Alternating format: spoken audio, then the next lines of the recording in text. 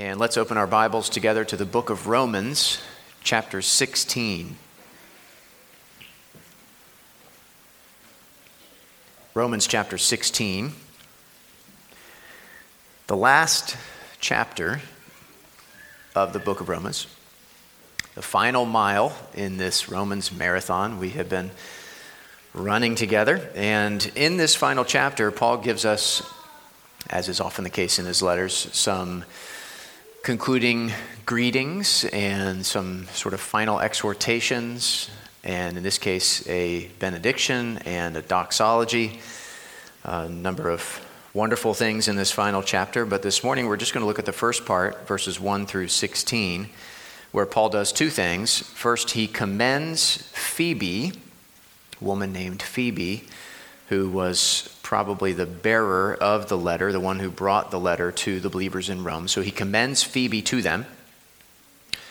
And then secondly, he gives some personal greetings to these believers, in which there are some really good baby names for any who are interested.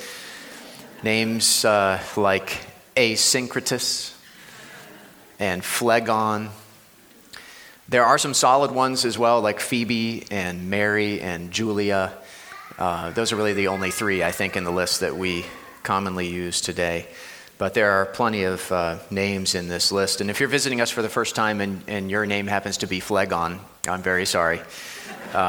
Did not mean to publicly make fun of you. Hope you'll come back despite what I said. But if you are like me, when you reach this part of Paul's letters, it can be somewhat typical for you to kind of speed up a little bit in your reading. Perhaps your attention kind of dwindles a little bit as you read these greetings and long lists of names. But even though that is the case, let's remember together that there are some real gems in these parts of Paul's letters for us to find. And of course, the ending of the letter is just as divinely inspired as the beginning and the middle. And so we want to give our attention to it. We want to focus on this closing chapter with that in mind.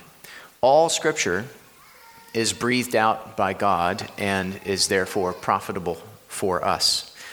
Sometimes there are treasures in the corners of the treasure chamber that are hidden, and we won't see them unless we take the time to look around and explore and discover what's there for us, what God has put there for us to find. That's what we're going to do this morning as we begin this final chapter of the book of Romans. But let's pray first, and then we'll begin. Let's pray. God, we thank you for your word and for the fact that all Scripture is breathed out by you and is therefore profitable for us to teach us, to rebuke us, to correct us, and to train us in righteousness, that we may be complete, equipped for every good work. And we pray now that you would use this part of your word to do that in us by the power of your Spirit, for the glory of Christ and for the good of those around us. We pray in Jesus' name, amen. Romans chapter 16, reading verses 1 through 16. These are the words of God given to us through the Apostle Paul. I commend to you our sister Phoebe, a servant of the church at Cenchreae, that you may welcome her in the Lord in a way worthy of the saints, and help her in whatever she may need from you, for she has been a patron of many, and of myself as well. Greet Prisca and Aquila, my fellow workers in Christ Jesus, who risked their necks for my life, to whom not only I give thanks, but all the churches of the Gentiles give thanks as well. Greet also the church in their house. Greet my beloved Epaenetus, who was the first convert to Christ in Asia. Greet Mary, who has worked hard for you. Greet Andronicus and Junia, my kinsmen and my fellow prisoners. They are well known to the apostles, and they were in Christ before me. Greet Ampliatus, my beloved in the Lord. Greet Urbanus, our fellow worker in Christ, and my beloved Stachys. Greet Apelles, who is approved in Christ. Greet those who belong to the family of Aristobulus. Greet my kinsman Herodion. Greet those in the Lord who belong to the family of Narcissus. Greet those workers in the Lord, Tryphena and Tryphosa. Greet the beloved Persis, who has worked hard in the Lord. Greet Rufus, chosen in the Lord, also his mother, who has been a mother to me as well. Greet Asyncritus, Phlegon, Hermes, Petrobus, Hermas, and the brothers who are with them. Greet Philologus, Julia, Nerus and his sister, and Olympus, and all the saints who are with them. Greet one another with a holy kiss. All the churches of Christ greet you. 2 points this morning, very simple and straightforward. You can see in your sermon notes. First, we'll look at what Paul says about Phoebe in verses 1 and 2, and then we'll spend the rest of our time on the greetings he gives in verses 3 through 16. So about Phoebe, Paul says again in verse 1, I commend to you our sister Phoebe, a servant of the church at Cenchreae, that you may welcome her in the Lord in a way worthy of the saints, and help her in whatever she may need from you, for she has been a patron of many, and of myself as well. Like I said, Phoebe was probably the one who brought the letter to the Romans. And Paul's saying, I commend her to you. She's a servant of Christ. She has served faithfully in the church at Cenchreae. She's been a patron of many, including me. So welcome her and also help her in whatever she may need from you. Phoebe may have been a single woman or perhaps a widow, since there's no mention of her husband here, which we would expect in light of some of the other women that we'll encounter in the verses that follow. And she is referred to as a servant of the church at Cenchreae. A lot of ink has been spilled on this particular phrase because the Greek word that's translated servant here can also be translated deacon, depending on the context. So, for example, in Mark chapter 10, verse 43, it's translated servant. Whoever would be great among you must be your servant, Jesus said. But in Philippians 1:1, for example, it's translated deacon because of the context. To all the saints in Christ Jesus who are at Philippi with the overseers or elders and deacons. Same thing in 1 Timothy 3, verse 8. Deacons, likewise, must be dignified, not double-tongued, etc., etc. So the word could be translated here in Romans 16, verse 1 as servant, or it could be translated deacon. But given what the Bible says about the role of men and women in the church in many places, and in particular what it says about the office of deacon, for example, in Acts chapter 6, where those chosen to serve as the sort of first deacons were all men, qualified men. And in 1 Timothy 3, where the deacons are clearly men and are distinguished actually from their wives. Given all of that, it seems proper to translate it here as servant, as the ESV translation has done, not deacon. Paul is really commending Phoebe for her faithful service of her local church at Cenchreae, which he actually refers to at the end of the next verse, verse 2. For she has been a patron of many and of myself as well. She's been a patron. She's been a benefactor, a supporter, a helper of many and of me, Paul says. So help her because she has helped others. Help her in whatever she may need from you. A place to stay, probably. So hospitality. Or any other kind of support she may need so that she can have a fruitful visit to Rome and then, of course, return home. Welcome her in the Lord in a way worthy of the saints, he says, which is an interesting phrase. Could mean in a way that saints should welcome, in a way worthy of the saints, or perhaps in a way that saints should be welcomed, in a way worthy of the saints. Welcome her in the Lord. Help her in whatever she may need from you. This is Paul's commendation of Phoebe. Well, what can we take away from this, from these first two verses? Two things I'll mention. First, this is an occasion for us to remember what the Bible says about men's and women's roles in the church. Scripture teaches that men and women are equal in value and yet distinct in role. We are equally made in the image of God, and yet we have different roles that God has given to us as male and female. And this is true both in the church and in the home. In the home, husbands are called to lead and to love their wives, and wives are called to follow their husband's lead and to support and help their husbands. Ephesians chapter 5 talks about that. And that's not because women are inferior to men or less important than men. Men are not more important or more valuable than women. No, this is rooted in God's good design for us as male and female, and how each of the two genders bear the image of God and reflect the image of God and display that image in complementary ways. And really, that's meant to be a beautiful thing in the home, though it is distorted sometimes. It's meant to be a beautiful thing when husbands are being husbands and wives are being wives according to the Word of God. That is a blessing. That is a joy to both husbands and wives, and also to children. It's not oppressive. It's not abusive. It is actually wonderful and life-giving when men's and women's roles are being lived out humbly and graciously in the home. And it's similar in the church in terms of men leading and loving and women following and supporting. And one of the ways that plays out in the church is that the offices of elder and deacon are offices that Scripture says should be held by qualified men, and that those offices are not open to women. Again, not because women are less important or valuable, but because that is God's wise design for the good of his church.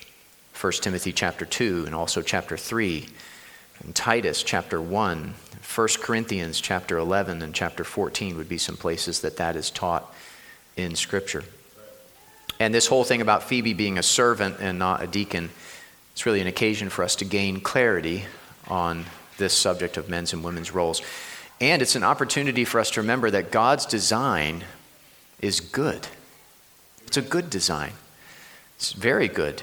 When men are being godly men and women are being godly women, carrying out our respective roles that God has given to each of us, everybody wins in that. And the environment in the home and the environment in the church is an environment that is loving and fruitful and encouraging and life-giving and God-honoring. And that's what we want to aim for with God's help, both in our homes and here in this church.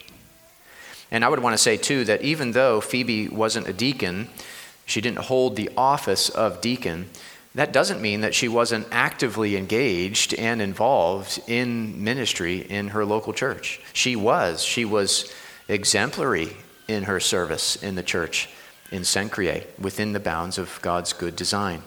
She was a patron of many, Paul says. She was a patron of Paul himself. She was the bearer of the book of Romans. And that reminds us that women can serve in many ways in the church, faithfully and fruitfully, like our women do here at CRPC. And women, I'll say, you do this very well. You do this very faithfully for God's glory. You teach children's Sunday school. You serve in the nursery. You play the piano. You serve on a committee. You organize events. You serve in the kitchen. You meet with other women for discipleship and prayer and accountability. You serve and lead our young girls, and you teach them how to be godly women. You welcome newcomers. You engage with people who are on the fringes socially. You pray for people. You carry out ministry every day in your home, loving your husbands for those of you who are married, loving your children for those of you who have children. You evangelize and disciple those children.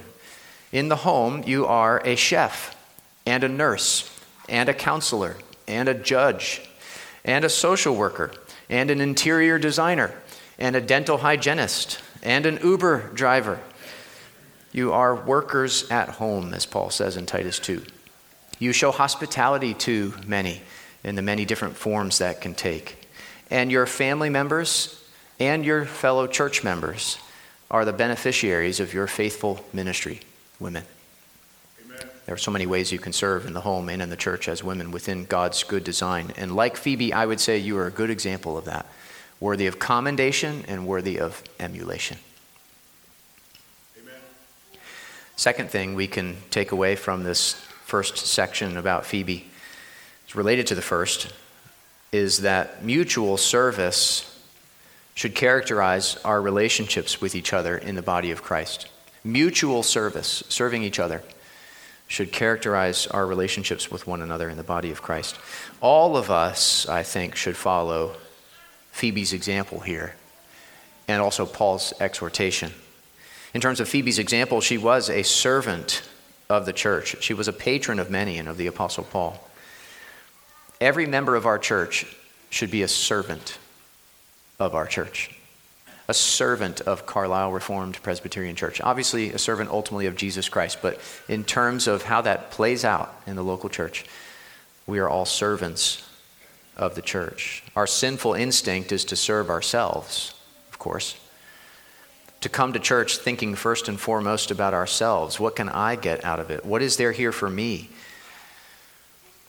But since we follow a Savior who came not to be served but to serve, we should come to church not to be served but to serve. We should come to church mainly to give, not mainly to get. We should think of ourselves as producers, not consumers.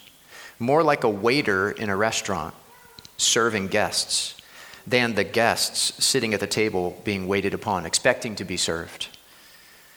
We should actively engage in serving each other, not passively wait to be served by each other. So we should follow Phoebe's example in that respect, and of course our Savior's beyond her. We should also follow Paul's exhortation here that the believers welcome her in the Lord in a way worthy of the saints and help her in whatever she may need. We should do that. We should welcome one another in the Lord in a way worthy of the saints, in a way that saints ought to welcome, and in a way that saints ought to be welcomed. We're on the same team. We're on Team Church. And we shouldn't treat anyone who's wearing the same jersey as if they were wearing the opposing team's jersey. We're not enemies. We're friends. We're not strangers. We're family. John Murray wrote regarding Phoebe that to welcome her in the Lord is to accept her as one bound to them in the bond and fellowship of union with Christ. We should accept our fellow church member as one bound to us in the bond and fellowship of union with Christ.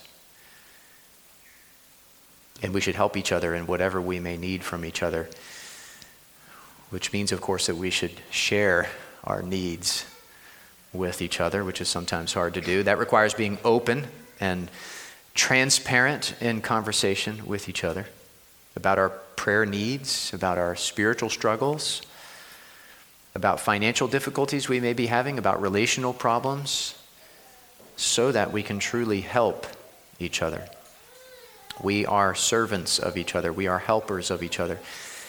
And we should serve each other because Christ served us. We should help each other because Christ helped us. His service and help are what motivate us and empower us to serve and help each other. We serve as those who've been served. We help as those who've been helped. Mutual service should characterize our relationships with each other more and more here in the body of Christ at CRPC.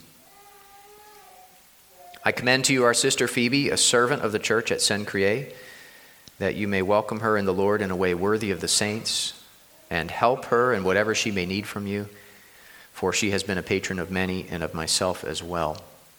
That is about Phoebe. But Paul is really just getting started in terms of naming people and saying encouraging things about them. So let's look at what he says in this next paragraph full of greetings, our second main point now, greetings. And I'm going to break this down into 7 greetings, since there's a lot of overlap, as you'll see, and we'll walk through them briefly. Don't be nervous about the number 7. And at the close, I'll have just a few additional points of application. So 7 greetings. Number 1, we have Prisca and Aquila. We'll take a little more time on this than on the others. Look at verse 3. Greet Prisca and Aquila, my fellow workers in Christ Jesus, who risked their necks for my life. to whom not only I give thanks, but all the churches of the Gentiles give thanks as well. Prisca was the wife and Aquila was the husband.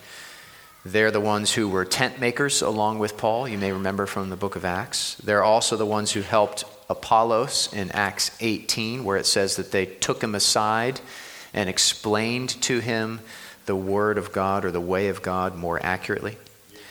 And here Paul mentions that they risked their necks for his life. We're not sure what incident he's referring to, but since his life was so often in danger, there could have been any number of times when Prisca and Aquila risked their necks for his life. And because of that, and because of their ministry, Paul thanks them, and all the churches of the Gentiles thank them as well. He also says to greet the church in their house, which is a reminder that many of the local churches at the time, probably not all, but many, met in houses. They had elders and deacons and members and all the rest, as we read about in the New Testament. But instead of meeting in a church building like ours, which weren't really around very much at the time, they met in people's homes. And that was the case with Prisca and Aquila. And notice that Paul also underscores the fact that they are his fellow workers in Christ Jesus. They were his co-workers, his co-laborers, his teammates, if you will, his fellow workers in Christ Jesus. Much the same is said down in verse 6 about Mary. Greet Mary, who has worked hard for you. And down in verse 9, greet Urbanus, our fellow worker in Christ. Verse 12, greet those workers in the Lord, Tryphena and Tryphosa. Greet the beloved Persis, who has worked hard in the Lord. Just a good reminder to us that it's good for us to work hard in the Lord, in his service, in his strength. And also for us to think of each other, not just as the so-and-sos or the people who sit near me or the people who sit on the other side of the sanctuary, but to think of each other as co-workers in the ministry of the gospel of Christ, as the body of Christ, in the mission God has given us to glorify and enjoy him through worship and nurture and witness. Let's think of each other that way, as co-workers, as teammates in carrying out that mission God has given us. Number 2, second half of verse 5. Greet my beloved Epaenetus, who was the first convert to Christ in Asia. Love that phrase, the first convert to Christ in Asia. It's pretty awesome. The first, definitely not the last. Notice that he calls him my beloved Epaenetus, just like down in verse 8. Greet Ampliatus, my beloved in the Lord. And the second half of verse 9. And my beloved Stachys. As we already saw in the second half of verse 12. Greet the beloved Persis. Certainly this doesn't mean that others weren't beloved, but these were probably the believers that Paul knew best, and so it would have made sense to everyone else on the list why he was calling them beloved. Number 3, verse 7. Greet Andronicus and Junia, my kinsmen and my fellow prisoners. They are well known to the apostles, and they were in Christ before me. So they had become Christians before Paul became a Christian, and they were well known to the apostles, probably for their ministry, their service. And they were Paul's fellow prisoners, having been imprisoned either with him or as well as him, perhaps at the same time, perhaps at a different time. And they were his kinsmen, that is, his fellow Israelites. The same is said in verse 11 about Herodian. Greet my kinsman, Herodian. There are many Gentiles in this list of greetings. There are also Jews who had become Christians. Number 4, in verse 10, greet Apelles, who is approved in Christ, which probably means that he went through some kind of trial or difficult situation that was public, that was known to everybody. And he persevered and endured through it and was therefore tested and proven, approved in Christ. Number 5, second half of verse 10. Greet those who belong to the family of Aristobulus. And similar in the second half of verse 11. Greet those in the Lord who belong to the family of Narcissus. One commentator said, the greetings are probably directed to the slaves in the house of a master. Since the greeting is directed to the house of the persons in question, and not the person like Aristobulus, it is likely that Aristobulus and Narcissus were not themselves Christians or may have been deceased. So as you look at this list, you have male and female, you have Jew and Gentile, you have slave and free, but all are one in Christ Jesus. Number 6, verse 13. Greet Rufus, chosen in the Lord, also his mother, who has been a mother to me as well. This may have been the son of Simon of Cyrene. Simon of Cyrene was the one who carried the cross of Christ. Mark 15:21, and they compelled a passerby, Simon of Cyrene, who was coming in from the country, the father of Alexander and Rufus, to carry his cross. Rufus is chosen in the Lord, which doesn't mean that all these other people he mentions weren't. All believers are chosen in the Lord, but here he just seems to be encouraging Rufus especially with these words, reminding him that he is chosen in the Lord. And he also mentions his mother, and that's just such a wonderful thing, who had been a mother to Paul as well. And we're not sure why she isn't named, but I doubt she cared all that much. She cared for her son, and she cared for Paul, and that was what mattered most. And number 7. We have these two lists that start in verse 14, which may have been two different churches. Greet Asyncritus, Phlegon, Hermes, Petrobus, Hermas, and the brothers who are with them. Greet Philologus, Julia, Nerus and his sister, and Olympus, and all the saints who are with them. And then he closes with the exhortation in verse 16. Greet one another with a holy kiss. All the churches of Christ greet you. A holy kiss was a greeting, like our handshake or hug. It was to be a holy kiss as opposed to an unholy kiss, something sinful or inappropriate. It was to express brotherly and sisterly love that they had for one another in the family of God. And I think we can obey this command today by giving each other warm greetings in a culturally appropriate way. So those are the people Paul sends greetings to, or greets. And let me close with 2 additional points of application here. 2 ways I think all of this should shape us as a local church of believers. First, note the centrality of love. The centrality of love in these verses. Paul loves these people.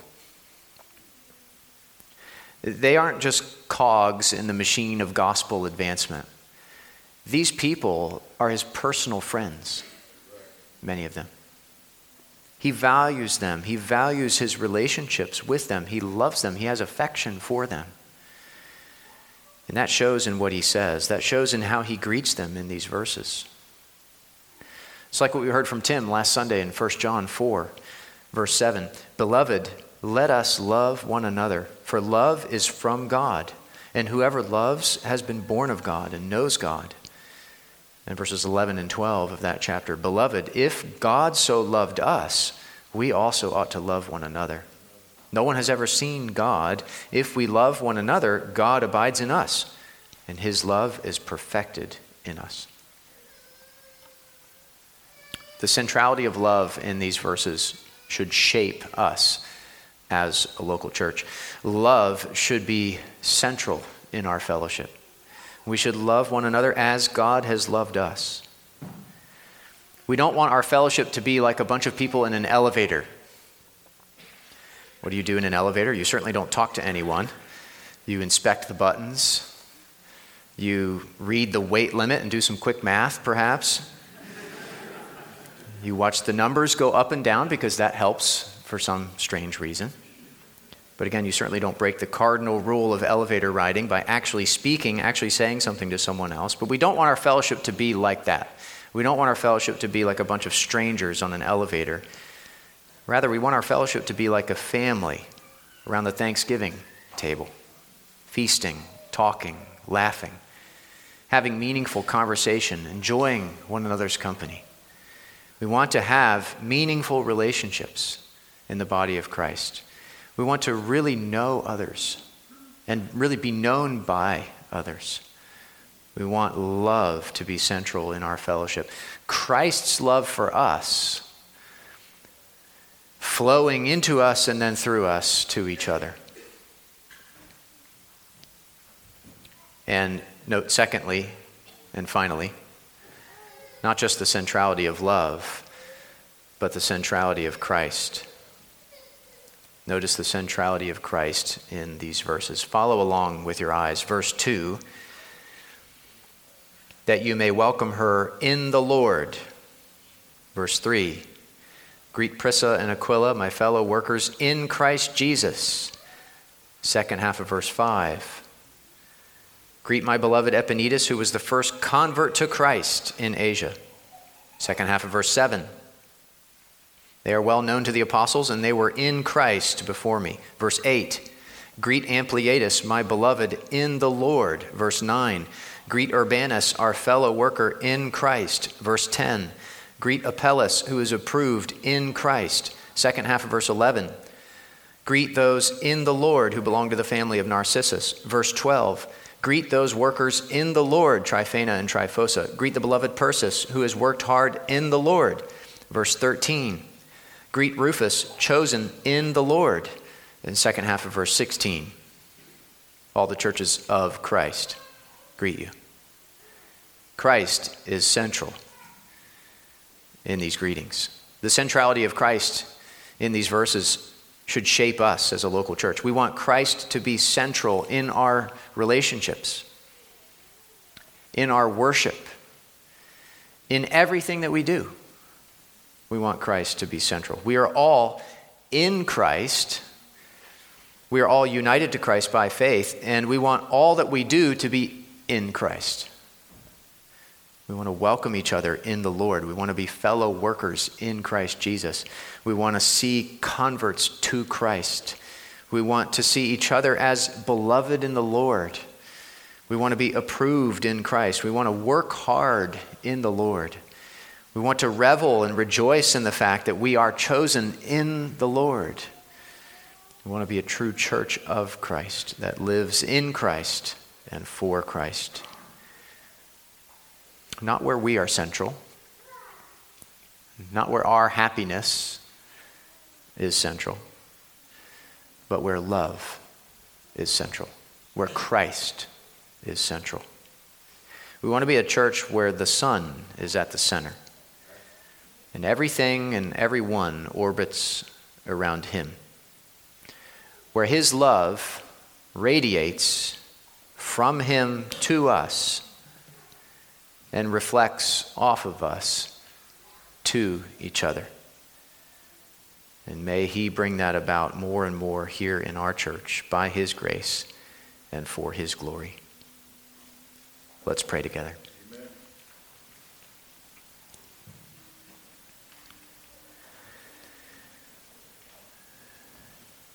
Jesus, we pray that you would increase our love for one another. And may you and your love and your person and your work and your glory be at the center of all that we do as a church. We pray in your name. Amen. Let's take a minute to think and pray about what we've heard, and then we'll sing together.